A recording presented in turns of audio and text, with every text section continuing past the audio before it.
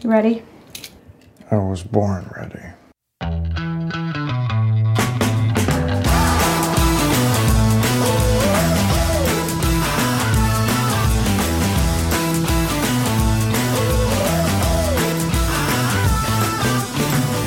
Welcome to the Advisory Opinions Podcast. I'm David French with Sarah Isker. And I'm a little bit nervous walking into this podcast, Sarah, because we've got such good stuff to talk about that I kind of feel pressured to deliver here. I feel pressure to these cases to live up to the great lineup that we have.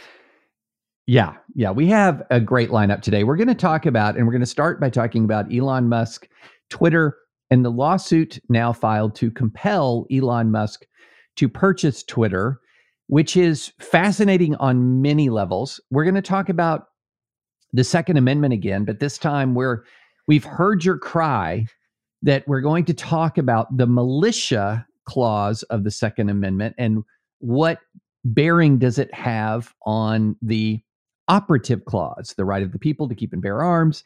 So we're going to talk about that. We're going to talk about an abortion travel case. We're going to talk about a BDS case, boycott, divest, and sanction case. And also we'll wind up, if we have time, with a little bit of res judicata. This is a perfect advisory opinions lineup. Sarah, can we pitch the perfect game? Let's find out. Let's start with Twitter. The basic outline here is that Elon Musk has pulled out of the deal. Twitter has filed a lawsuit in Delaware state court seeking to compel Elon Musk to purchase Twitter. In other words, it is trying to force Elon Musk to buy Twitter. And I'm just going to start by saying my hat's off to a list of names: William Savitt, Bradley Wilson, Sarah Eddy, Ryan McLeod, Anita Reddy, Peter Walsh, Kevin Shannon, Christopher Kelly, Matthew Golden, and Brad Sorrells. My goodness, did you draft a compelling and interesting complaint to read. This is, before we get into the legal merits of it and sort of the factual base and the factual allegations, I just found this complaint, and I rarely say this about legal documents. I certainly rarely say this about complaints, but just a joy to read.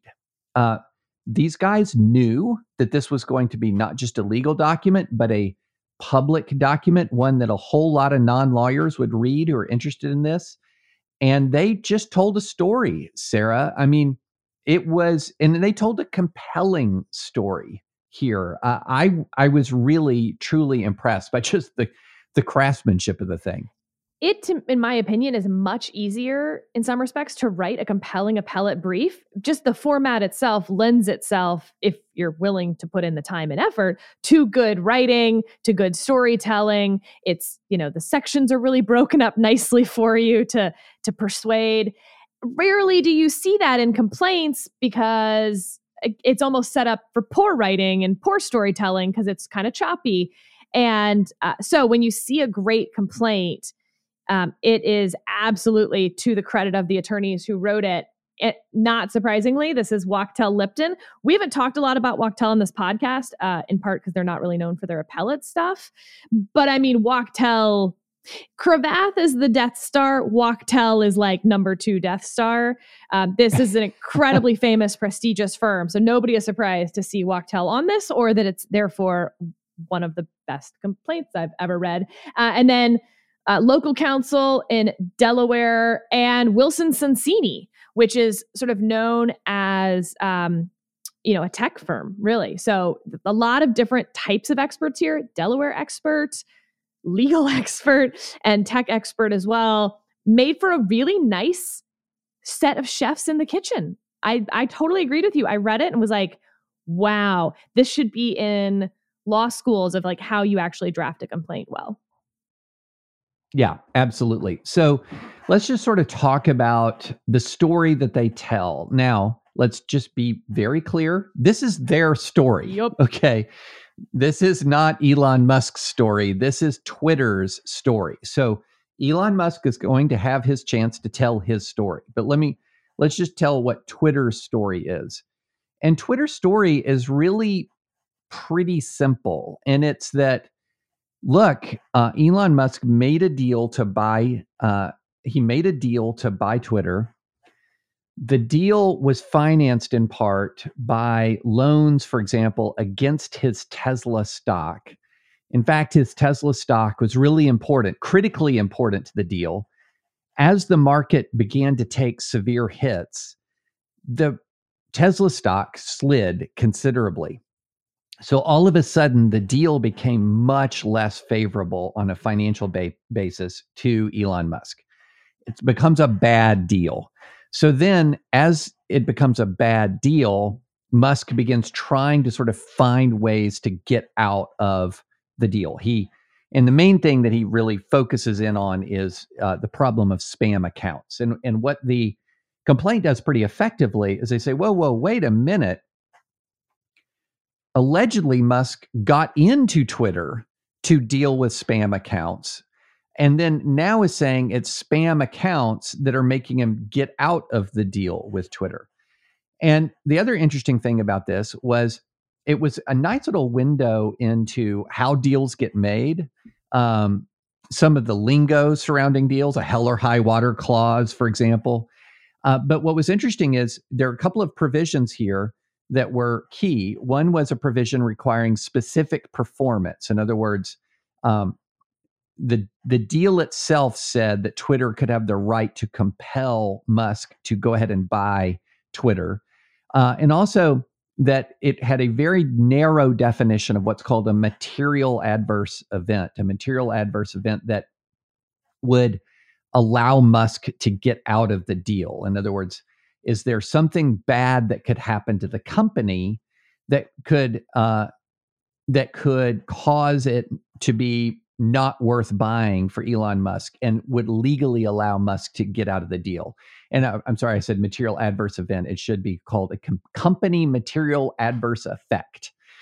And essentially, this was drafted in such a way that a lot of the things that actually happen, such as changes in the stock market or changes in the social media industry writ large, do not constitute a company material adverse effect. And so this is Twitter's story. Twitter got Musk to agree to a very kind of one-sided seller-friendly contract that Musk began to undermine as soon as the deal went bad. And what's kind of funny here, Sarah, is the way they just add these little touches and flourishes. And my favorite is this exchange that they highlight where there's someone on Twitter who is writing about spam. And here's what the Twitter executive says on Twitter. Fighting spam is incredibly dynamic. The adversaries, their goals, tactics evolve constantly, often in response to our work. You can't build a set of rules to detect spam today and hope they will still work tomorrow. They will not. We suspend over 500,000 spam accounts every day, usually before any of you even see them on Twitter. We also lock millions of accounts each week that we suspect may be spam if they can't pass human verification challenges. And then it says, Musk responded with another disparaging tweet. And here was the tweet, just a poo emoji.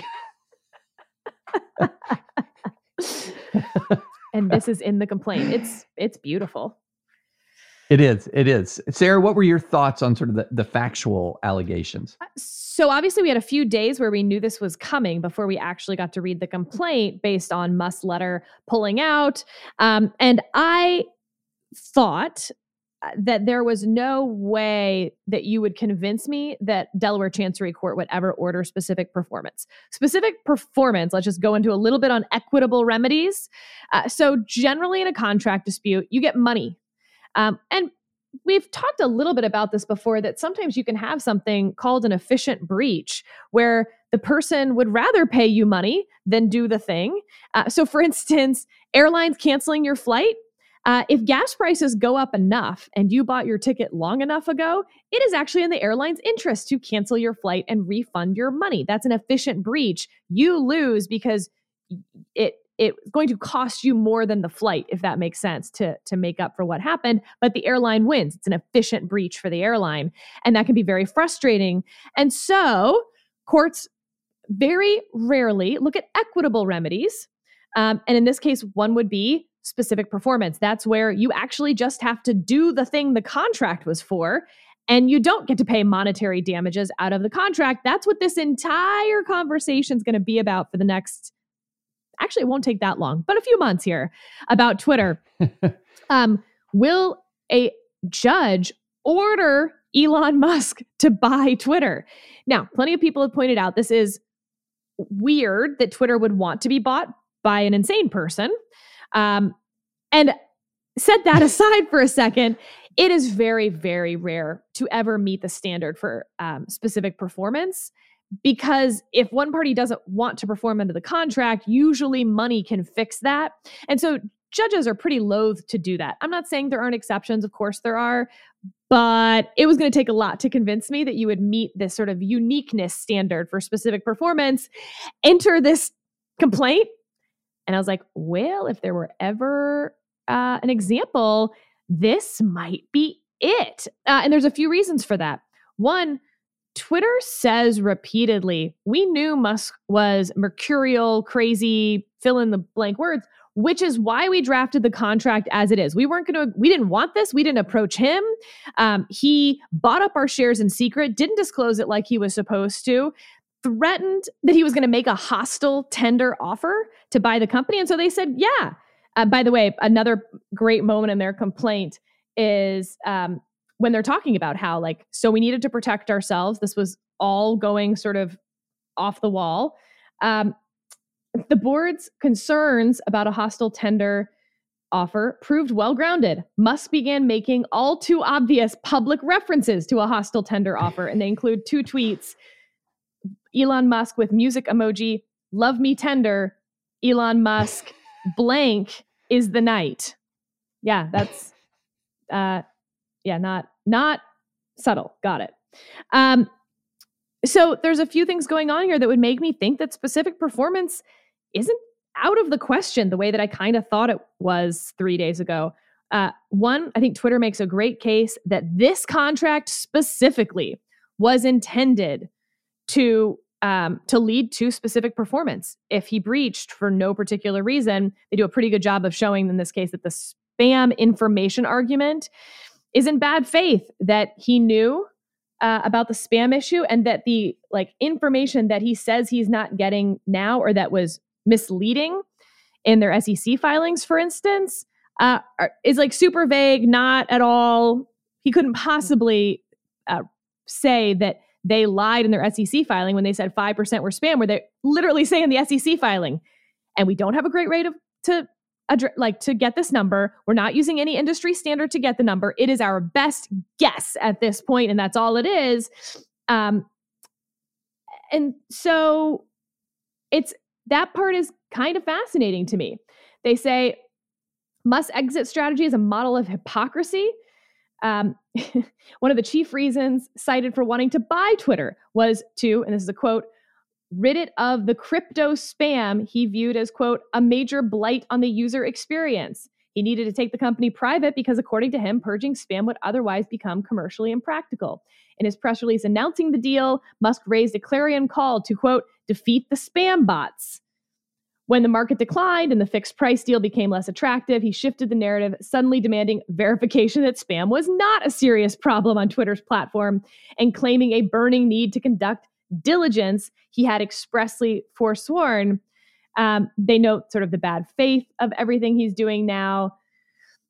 So I think here you have a very unique buyer, a very unique offer, a very unique contract that was where the buyer got into a seller-friendly contract. He described it as seller-friendly. He's the one who didn't want any of the due diligence, any of the financial contingencies, none of it, which is what you would need to then get a specific performance judgment. I think they may get it. Yeah, I mean, there's so much in here about it. They make it look like that Elon Musk was a guy who willingly bought a casino and then tried to get out of the deal by saying, there's gambling in this establishment. I can't believe they didn't put that in there, David. That would have been a really good ending. They should have consulted with you. That's the only thing that could have made this complaint better. Exactly. That would have been the cherry on top. But, April 21, Elon Musk tweets, if our Twitter bid succeeds, we will defeat the spam bots or die trying. Well, it's pretty dramatic. And then, a few days later, it's like, wait, there's spam here? I need to get out of this deal. Yeah, it's really very compelling. And here's my thought, Sarah. My thought is that, again, if this narrative is substantially correct, that what's happened is that it's just become very financially unfavorable for Elon Musk in this market environment. His Tesla stock keeps decreasing in value. So therefore, this deal becomes substantially more expensive for him with every decrease in value of Tesla stock. That what they're essentially doing is saying, hey, look, you've got this seller friendly, you're going to have to cough up $44 billion to buy us. There is going to be a court that is going to order that, or at least there's now a credible threat that a court will order that. And my guess is they'll negotiate a kill fee. Either Musk will realize, wait, I might be made to do this, and he'll go ahead and consummate the transaction. Or I can easily see them negotiating a kill fee where Musk ends up sending Twitter $1 billion+. Well, it'll be more than $1 billion. $1 billion would be the sort of contractual, that's the efficient breach, if you will. It is Musk wants to pay $1 billion. So I think the negotiated kill fee would be significantly higher than $1 billion at this point, especially because I think this is a strong complaint. I'm not sure that Twitter is over 50%, in my view, that they'll get the specific performance judgment. But the fact that they're over 20% to get a specific performance judgment should be worth several $1 billion at this point. Yeah. Oh, I agree. Now, I can't wait to see. Now, that Musk's answer is going to be not so illuminating, because for those who don't know what an answer to a complaint looks like, the complaint will lay out a story. And the answer, and it lays out a story, and we'll link the complaint in the show notes so that if you're curious, you can click on it and read it. But it has numbered paragraphs. This is one of the things that makes a complaint difficult to write in any compelling way. It's got a specific structure, an introduction, identify the parties, tell basically the story, end with the causes of action and the plea for relief. And it's all numbered paragraphs. It's not exactly conducive. There are reasons why when you read a book, it's not numbered paragraphs. It's not conducive to good reading. And so, but an answer is even worse. An answer will just sometimes say, 1, deny, 2, deny, 3, upon, we have insufficient information to confirm or deny, and therefore deny. So the answer will essentially just be a blanket denial in all likelihood. And then if there's a motion to dismiss, we'll get more of the story. But even that doesn't really do it, because it's a motion to dismiss is based on the law, not the facts. A motion to dismiss has to accept the facts as pled in the complaint as true. So it sometimes takes a while to actually get the defendant's real story out. Although I suspect Elon Musk will not wait for legal documents to get his side out. I've also heard from Delaware Chancery Court practitioners that we should expect this to move quickly. The Delaware Chancery Court ain't your normal district court or something, that this state court knows what they're doing. It's why they're Delaware Chancery Court. There's a whole system in Delaware. It's why you incorporate in Delaware. It's why you're going to file the suit in Delaware. So we should expect alacrity. Yeah. And another thing that I heard that was interesting is Delaware, because Delaware has centered so much of its legal identity around corporate law and the sort of the predictability of Delaware and stability of Delaware corporate law, Delaware judges don't necessarily like it when people crap on Delaware corporate law. So that might not be to Musk's advantage, but we'll see. I like this tweet from Derek Thompson from The Atlantic. He says, big picture, the Twitter suit really is one of the strangest documents I've ever read. The company is powerfully demonstrating the profound unseriousness of one person and trying to force a person to buy them against his will. And it's the same person. Yeah, it's true. I mean, but that's always going to be the case in a specific performance suit. You're saying this person sucks. They're trying to breach our contract. So make them do the thing. Yeah. We want to stay in business with this asshole. He's our asshole now. Or he's really our source of $44 billion. Right. Yep. Yeah. Yeah. Now, can I just say something? Can I do a billionaire digression here for a moment, Sarah? Okay. Just a short billionaire digression. So when Musk, and look, Elon Musk has done some pretty remarkable things. Let's just get that out there. Tesla automobiles are remarkable pieces of engineering. And I love me some SpaceX, Sarah. Like, I love what SpaceX is doing. The Starship orbital launch is coming up soon. So I say this without disparaging the actual very real accomplishments. Elon Musk's actual very real accomplishments. He's done some very substantial and important things and is going to continue to do some very substantial and important things. But can I say this? I am weary of the billionaire guru phenomenon. That this idea that somebody who is very successful in one area or very successful, perhaps even visionary in one area, is now become one of our gurus. It drives me up the wall. And it's kind of always been there. I'm old enough to remember Jack Welchism and Lee Iacocca-ism and all of that stuff. But I feel like it really kicked up in the tech era. So, David, I'm laughing because in my previous career as a campaign operative, I worked in every department: political, legal, comms, the mailroom, all of it, except one. I never worked in finance, which is fundraising in politics. We call it finance for some reason. And so when I then was Carly's, campaign manager going through all of that, I would end up having to meet with donors. And unfortunately, I think Carly would tell you, I lacked the disposition because I thought exactly that. Like, so what if you made $1 billion doing X thing? We're doing Y thing, a thing that I'm an expert in, and you are presuming to lecture me on how this should work. And I'm supposed to listen to you and coddle you because you're really good at this totally other, irrelevant to my world thing.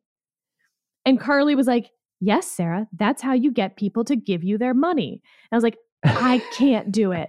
She was like, then please don't come to these meetings anymore. Yeah. So I was kicked out of finance meetings pretty early on in the campaign, unless it was someone that I had a personal connection to or someone I respected. Yeah. And look, I do not want to disparage billionaires as a class. All right. There are people with who combine extraordinary wealth and extraordinary expertise in certain areas, also with a remarkable amount of humility. And I've met people who are quite down to earth. And so there are plenty of donors that I actually respected, and I got to go to those meetings. Absolutely. Absolutely. Now, what I'm talking about is this phenomenon where, and you see it especially with the rise of the tech world. I made $3 billion designing this fascinating line of code, and now I shall tell you how to solve race relations in the United States. Exactly. It's that kind of, and it really almost reached sort of peak weirdness around the crypto craze, which is now in the process of crashing. But some of these crypto entrepreneurs were sort of seen as almost mystical visionaries of outlining a stateless society, a coalition of independent city-states, the coming sort of quasi-libertarian crypto paradise. And you're just thinking, yeah, I'm not so sure about all of that. David, we have too much to do on this podcast. We have to go. Okay, sorry. I'm sorry. End rant. let's talk militias. So we got a lot of requests for this because we talked about the Bruin case at length and the right to keep and bear arms, but many people noted, correctly I might add, that we didn't, and the Bruin opinion didn't really even address the argument that the militia clause fundamentally changes the meaning of the rest of the Second Amendment, and therefore the keep and bear arms is only for the purpose of serving in a militia. And they were like, what, they just ignored that? To which our answer was, no, it's that was fully addressed and sort of disposed of as an argument in 2008 in the Heller case. But David, we weren't doing AO back in 2008. And so I think it is worth a visit. It's not a revisit, but a visit to the Heller case. So starting with the clause of the Second Amendment, a well-regulated militia, comma, being necessary to the security of a free state, comma, the right of the people to keep and bear arms, comma, shall not be infringed. So that's the whole Second Amendment. I want to read you some of what Justice Scalia wrote in that Heller opinion and the majority opinion in that case, and then have a little David French reacts discussion. So, outstanding. Now, reading Scalia. The Second Amendment is naturally divided into two parts, its prefatory clause and its operative clause. The former does not limit the latter grammatically, but rather announces a purpose. The amendment could be rephrased, because a well-regulated militia is necessary to the security of a free state, the right of the people to keep and bear arms shall not be infringed. So I'm just going to put a little marker there of that's the first assumption, that could be substituted, the because language. I think it follows, but just want to note, first assumption. Logic demands that there be a link between the stated purpose and the command. The Second Amendment would be nonsensical if it read, a well-regulated militia being necessary to the security of a free state, the right of the people to petition for redress of grievances shall not be infringed. That requirement of logical connection may cause a prefatory clause to resolve an ambiguity in the operative clause. He gives what I think is an important example here. The separation of church and state being an important objective, the teachings of canons shall have no place in our jurisprudence. Using that as sort of a stand-in for the Second Amendment. The preface makes clear that the operative clause refers not to canons of interpretation, but to clergymen. But apart from the clarifying function, a prefatory clause does not limit or expand the scope of the operative clause. Okay, flag, that's assumption number 2. He doesn't say never, but it implies never. A prefatory clause can never limit or expand the scope of an operative clause just because those examples didn't. That assumption, I think, is one that doesn't necessarily follow as much. Therefore, we will begin our textual analysis with the operative clause. We will return to the prefatory clause. So he goes through the operative clause first. That's where the Heller individual right to keep arms comes from. But then he returns. Does that fit with an operative clause that creates an individual right to keep and bear arms? It fits perfectly once we know the history. The history shows that the way tyrants had eliminated a militia consisting of all the able-bodied men was not by banning the militia, but simply by taking away the people's arms, enabling a select militia or standing army to suppress political opponents. This is what had occurred in England that prompted the codification of the right to have arms in the English Bill of Rights. He goes through some pretty compelling history on this. During the 1788 ratification debates, the fear that the federal government would disarm the people in order to impose rule through a standing army or select militia was pervasive in anti-federalist rhetoric, and he has pervasive citations for that. It was understood across the political spectrum that the right helped to secure the ideal of a citizen militia, which might be necessary to oppose oppressive military force if the Constitution broke down. It is therefore entirely sensible that the Second Amendment's prefatory clause announced the purpose for which the right was codified, to prevent the elimination of a militia. The prefatory clause does not suggest that preserving the militia was the only reason Americans valued the ancient right, and he cites Pennsylvania's Declaration of Rights of 1776 for this. It says that the people have a right to bear arms for the defense of themselves and the state. Vermont adopted an identical provision, but some states didn't. And of course, you can say, so what? That's not what the Second Amendment says. So with that, David, that explanation from Scalia that I think really It's smart and lucid, and it is certainly what the Supreme Court has accepted about the militia clause. What about it do you find persuasive? What about it do you think is still missing? So I think the first part of what you went through, I found not nearly as persuasive. This sort of idea that the prefatory clause and the operative prefatory clause cannot and does not limit an operative clause. I mean, that's bold. I mean, that's big. I found that not as persuasive as the dive into the history, and especially the difference between what you would call the militia, which is all able-bodied, at that point, all able-bodied men, and the select militia or the standing army. Now, what is a select militia? So a select militia would be a subset of the population that is defined by the state, a subset of the able-bodied population that is defined and controlled by the state. And the history here is pretty clear that the goal was to prevent the creation of a select militia at the expense of the right to bear arms of all able-bodied adults. And this is really, I think, damaging to the claim that all the Second Amendment is doing is sort of creating a right to create the National Guard or the Army Reserve or any other sort of state-controlled part-time militia, because that is the select militia.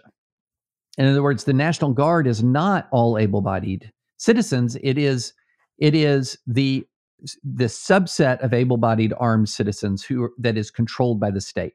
And that was exactly what was intended to be, that the Second Amendment was intended to prevent the creation of a select militia at the expense of the ability of able-bodied citizens to be armed. And I think that Federalist, anti-Federalist argument and debate is very instructive on those bases.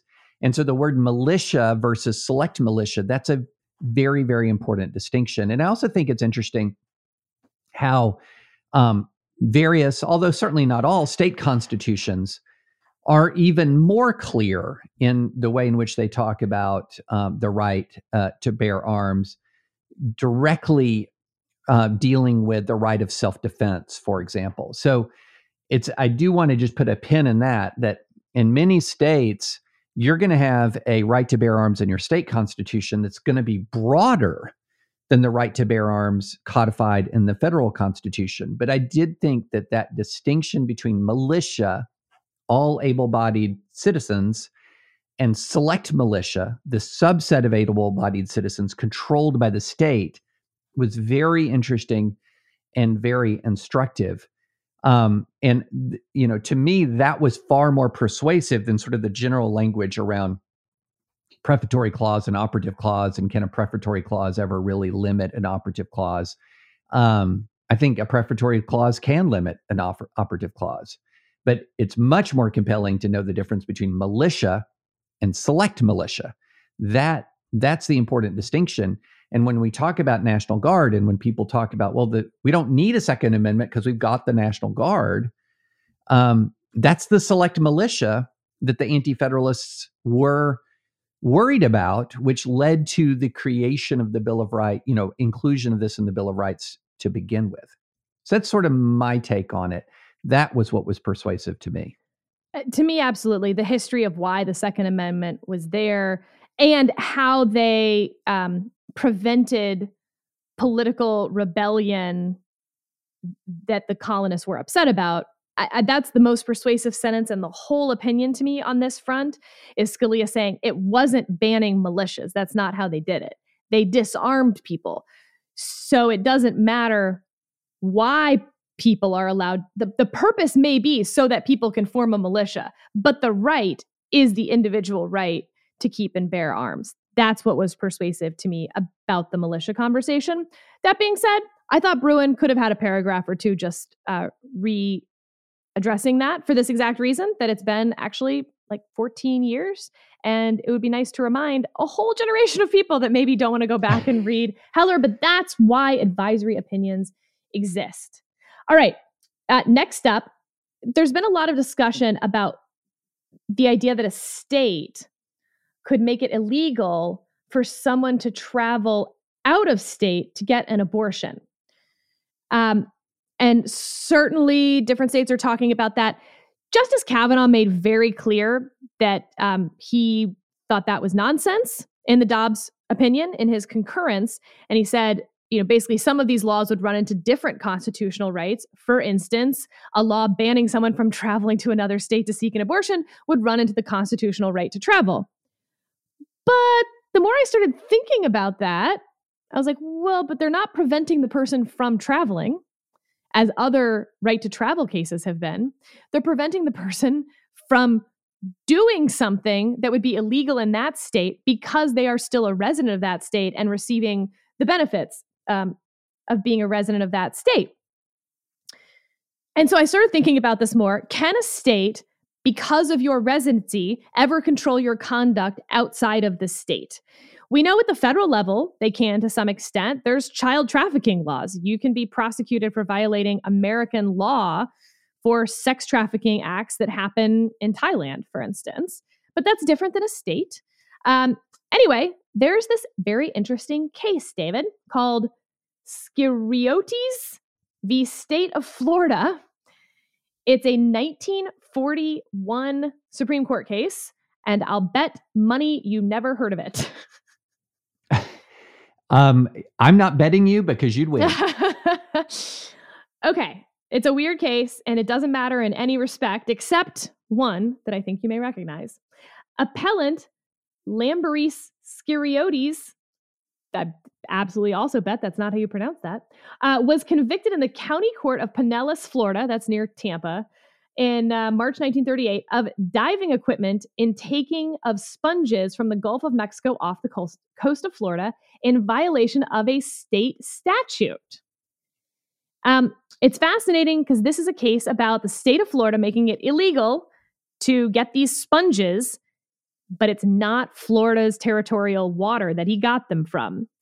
And the Supreme Court upholds that and says, yep, Florida can regulate the actions of one of their residents. Now, in some ways, this is closer to the Bangkok example. It's not that they were doing something in a different state that was legal in that state, but not legal in the state of their residency. I think a more apt example would be Texas makes it illegal for a Texas resident to smoke pot in Colorado where it's legal. And we just haven't had that. Or visit a brothel in Nevada or something like that. Yeah. Or something that would, to me, even be maybe more likely to be legal. You don't get to claim the residency rebate on your whatever taxes if you violate this law when you're visiting another state and we can prove it or something like that. So as in, it's tied to the benefit of being a resident of the state and abiding by those states' laws. Which is all to say, David, the Dobbs fallout will be plenty. We will see more of it, but I wanted to tell you about this case because I was like, whoa, this is a deep find in the Supreme Court's, case law. Thanks, Westlaw.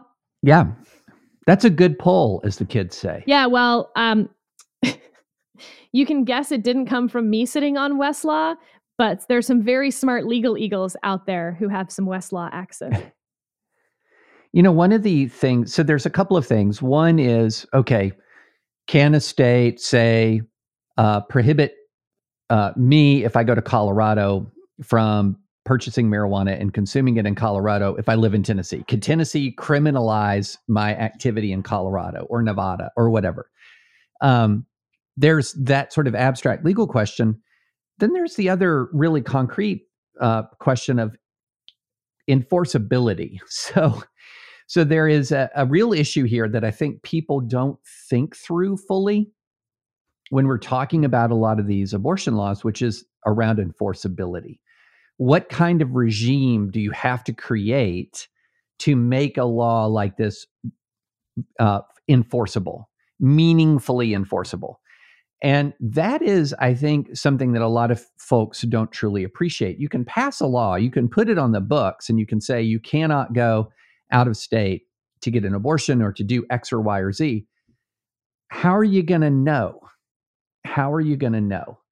And this is the kind of thing that that's, I think, when you start to think through, this is when you start to get into issues like some of the flaws in the drug war or some of the flaws in prohibition. The creation of the regime of enforcement becomes so dramatic and so all encompassing that the enforcement regime itself becomes sort of an independent source of problem, separate and apart from the underlying issue it's designed to deal with. And I think that a lot of folks are not fully thinking this through. They're thinking in these state legislatures, well, we can just ban something. We can just ban it. Well, you can pass a lot of laws, but if you're going to have them meaningfully enforced, you always have to be thinking when you pass a law, how is this meaningfully enforced in a manner that is consistent with the Constitution and sort of also consistent with individuals' expectations of a free society? And that's where a lot of these travel restrictions are just, as a practical matter, extraordinarily difficult to craft and enforce in any way that's consistent with our understanding about what it means to be a citizen in this country. And so I think they're going to run into a legal issue and a practical issue with some of these laws. And we'll see that play out. Speaking of the unintended consequence of anti-sponge trafficking state laws, so no, the worst segue. Eighth Circuit opinion came down, David, right in sort of the heat of the Supreme Court hand down, but we saved it. We wanted to talk about it. This was from June 22nd.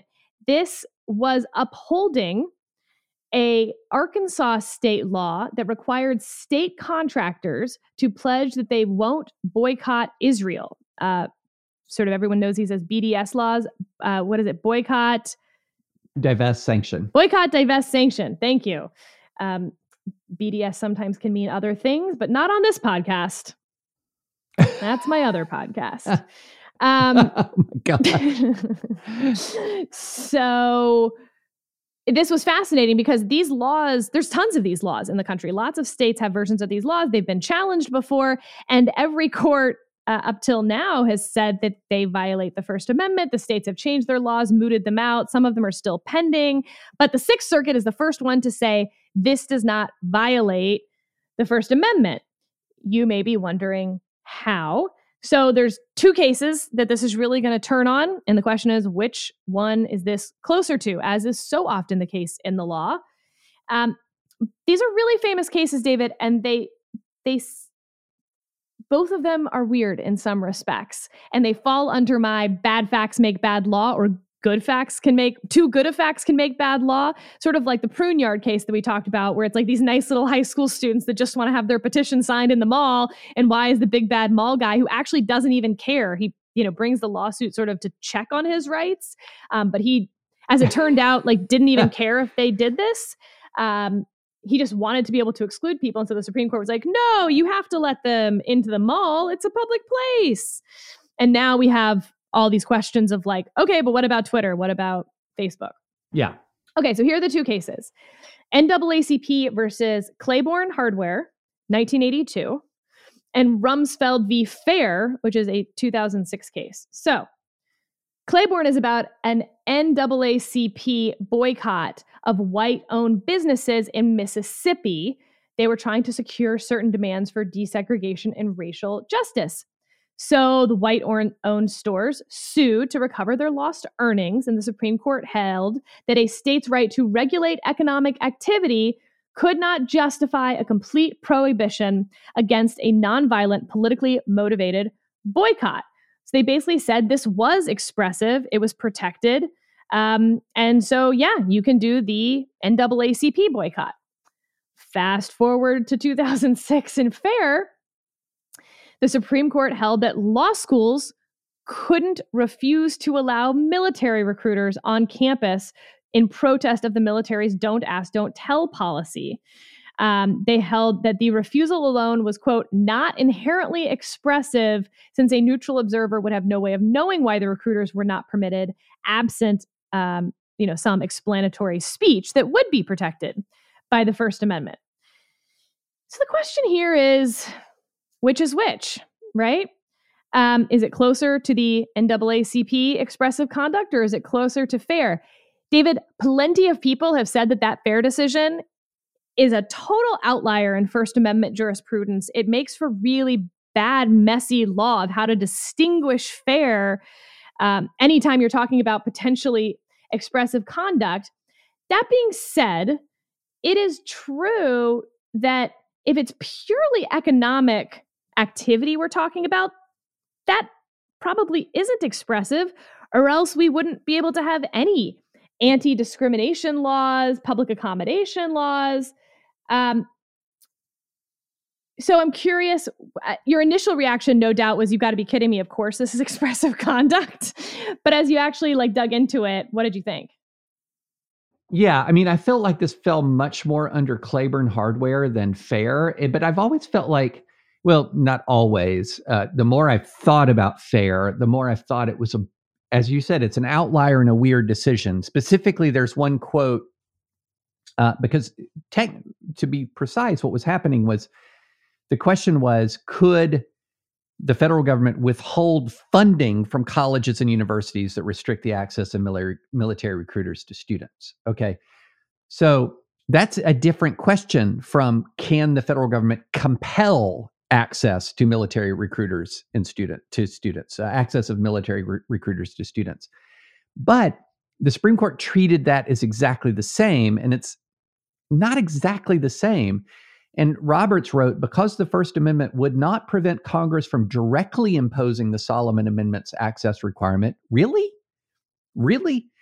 He then says the statute does not place an unconstitutional condition on the receipt of federal funds. So I thought that was an odd part of fair, but I've long felt that this fit within Claiborne hardware, the BDS analysis, much more within Claiborne hardware. Even factually it does. Legally it does, in terms of the economic versus political nature, the expressive nature of the boycott. And I mean, just factually, it's a boycott over a political policy you don't like. Right, exactly. So I've long thought that these state laws prohibiting the, providing, conditional access to, for example, being a state contractor on the grounds that they don't engage in the BDS boycott, to me, it's long to me felt much more like a Claiborne hardware type case. But here's the interesting thing, Sarah. Federal non-discrimination law prohibits national origin discrimination.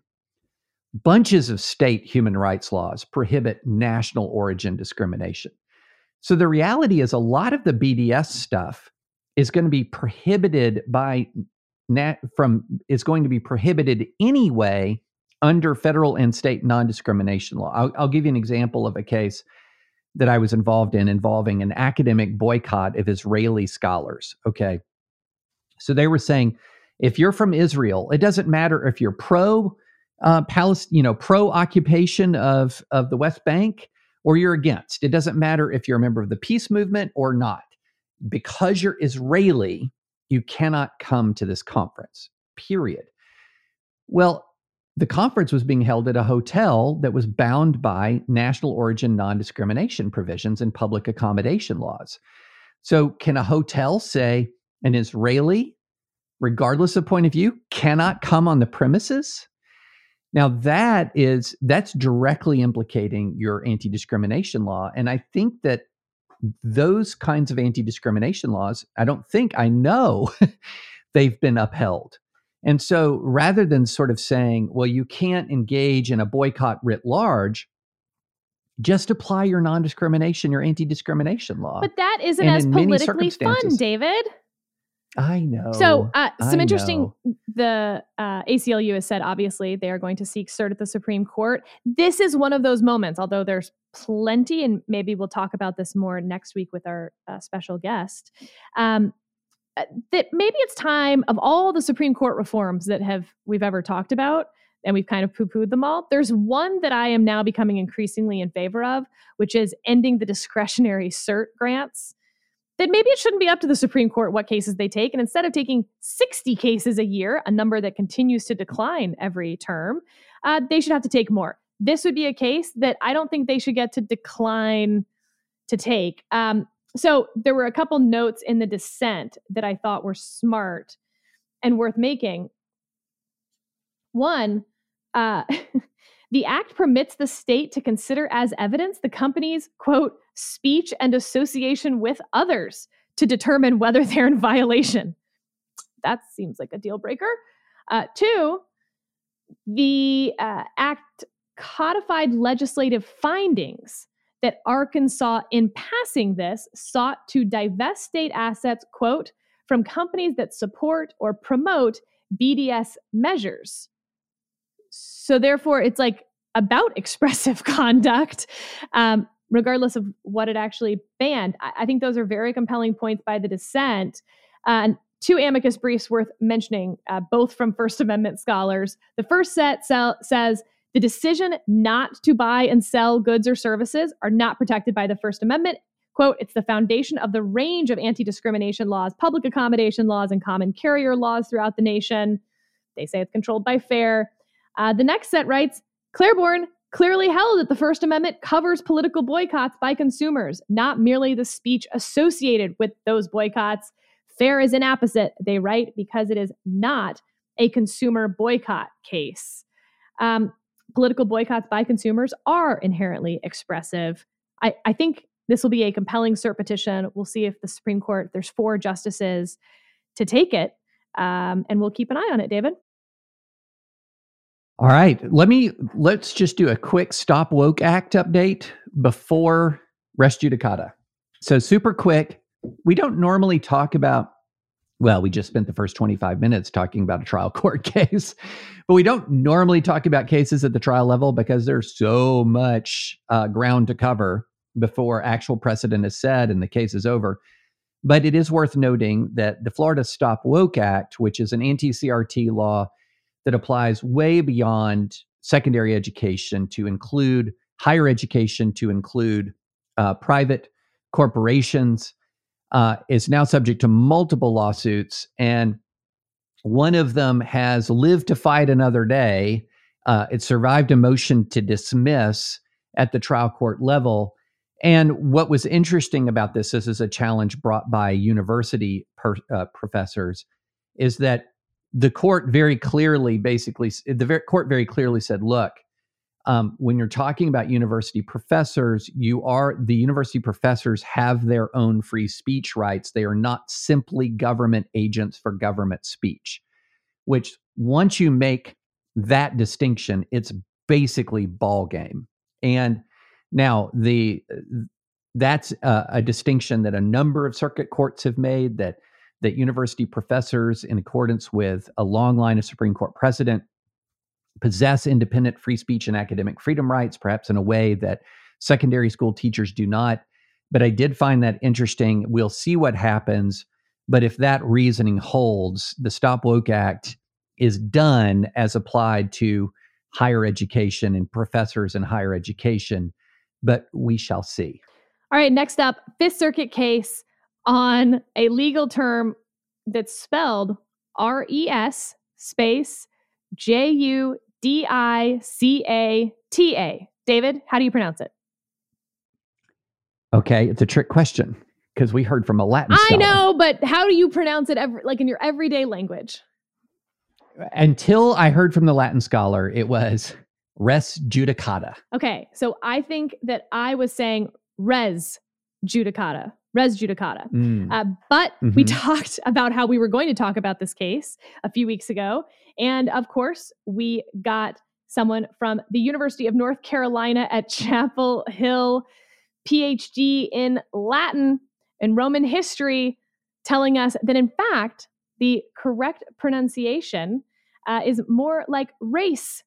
And of course, as anyone who has ever learned any Latin knows, Julius Caesar, for instance, there is no J in Latin. It would be Julius Kaiser. And so in this case, it should be res judicata, something not a single lawyer has ever pronounced it as. Never.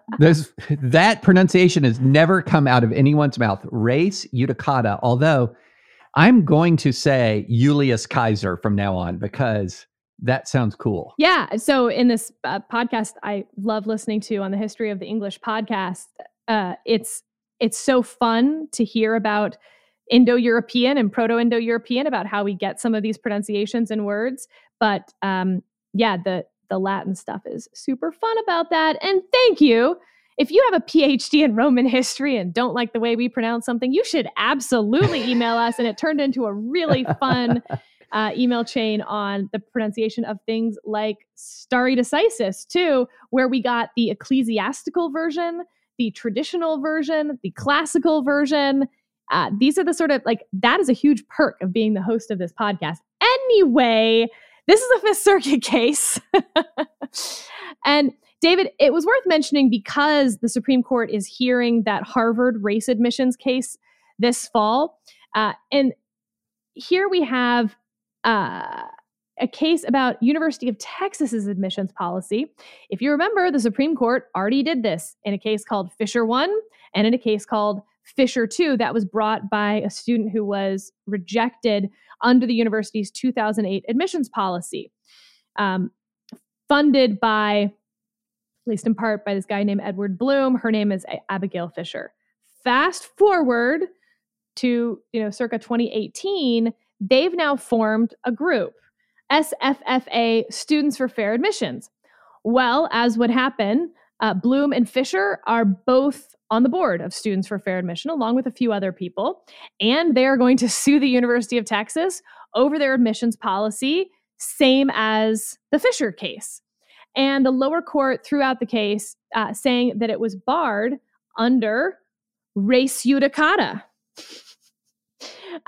So worth just talking a little bit about this. Basically, for efficiency in the courts and things like that, there's something called estoppel, where you can't just keep bringing the same case over and over again, even if you've got the money and the time. The court system doesn't.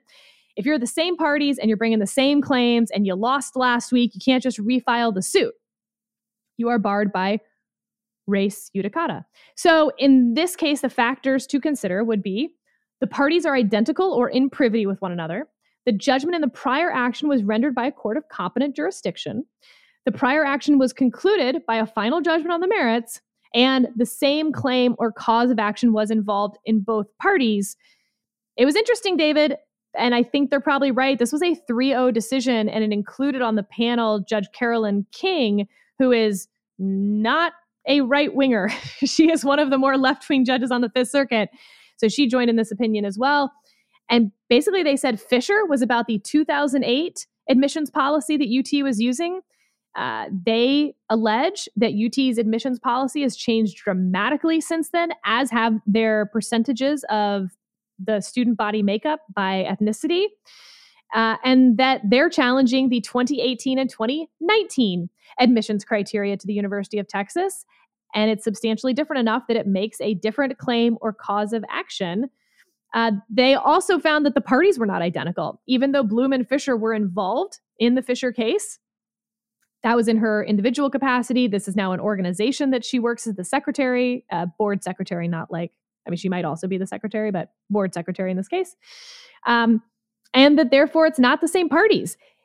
Very interesting, David, because this is a close call. If they said that the 2010 policy was different, how different does the policy, the admissions criteria need to be? Is 10 years enough? Is 5 years enough? And then, of course, there's the parties question, which I found interesting too. I think this will all get resolved by the Supreme Court in the Harvard and North Carolina case. So we may not hear a whole lot more about this. Regardless, under current law, I think they will lose this the same as they lost Fisher. The Harvard case is way more compelling, at least at this point. This is on behalf of the organization, but specifically white students who were rejected again. And they say that the percentage of white students has gone from 51% to 36%, that they're pointing to the number of black students, which has stayed between 5 and 6% as proof of a quota. Again, Harvard has similar facts in some respects, but way more compelling, a record that's been, of course, way more built out at this point because they got discovery and these guys in Texas haven't. But I thought the res judicata discussion was fascinating because in a lot of these constitutional law cases, you lose, but now the Supreme Court has different people and they're going to want to bring their case again. Yeah, no, it is interesting. It is fascinating. And I'm thinking that this is the most consequential case of the term, the Harvard case, Harvard/North Carolina, most consequential case of the term, because it really is going to get once again to the question of, do civil rights statutes mean what they say? Because civil rights statutes prohibit discrimination on the basis of race.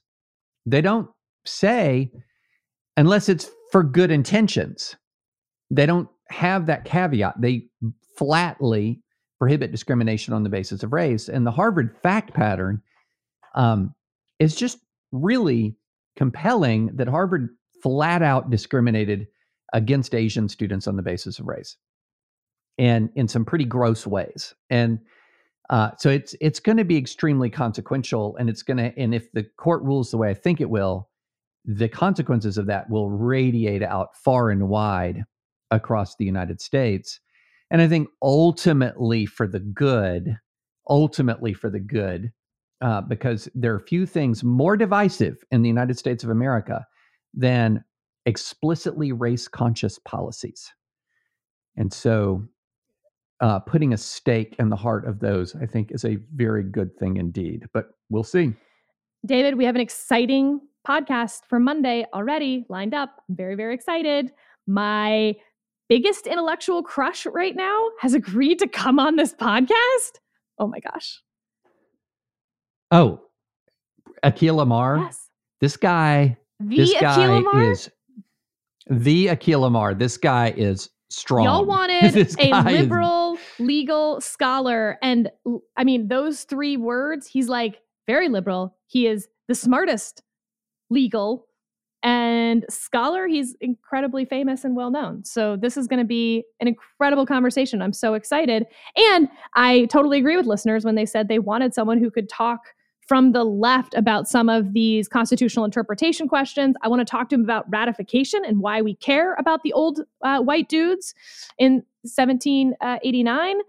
And yes, substantive due process. So much. There's so much. I'm so excited. Can't contain it. He has fascinating thoughts on Roe and on the Second Amendment.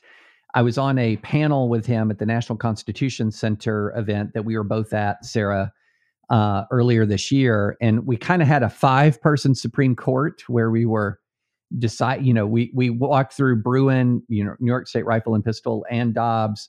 And it was fascinating. His conclusions were, he's absolutely a progressive, but he has some pretty heterodox thinking when it comes to Supreme Court jurisprudence. So this is going to be good. I can't wait. I think we did a good podcast today, David. Can you believe I'm saying that? You said it. I was just about to say I like our nerdier in the weeds podcasts. So I know some listeners are like, no, this isn't the best podcast ever. I hear you. I understand why. But for me to tick through like so many cool, interesting, different cases, like that's pretty peak AO.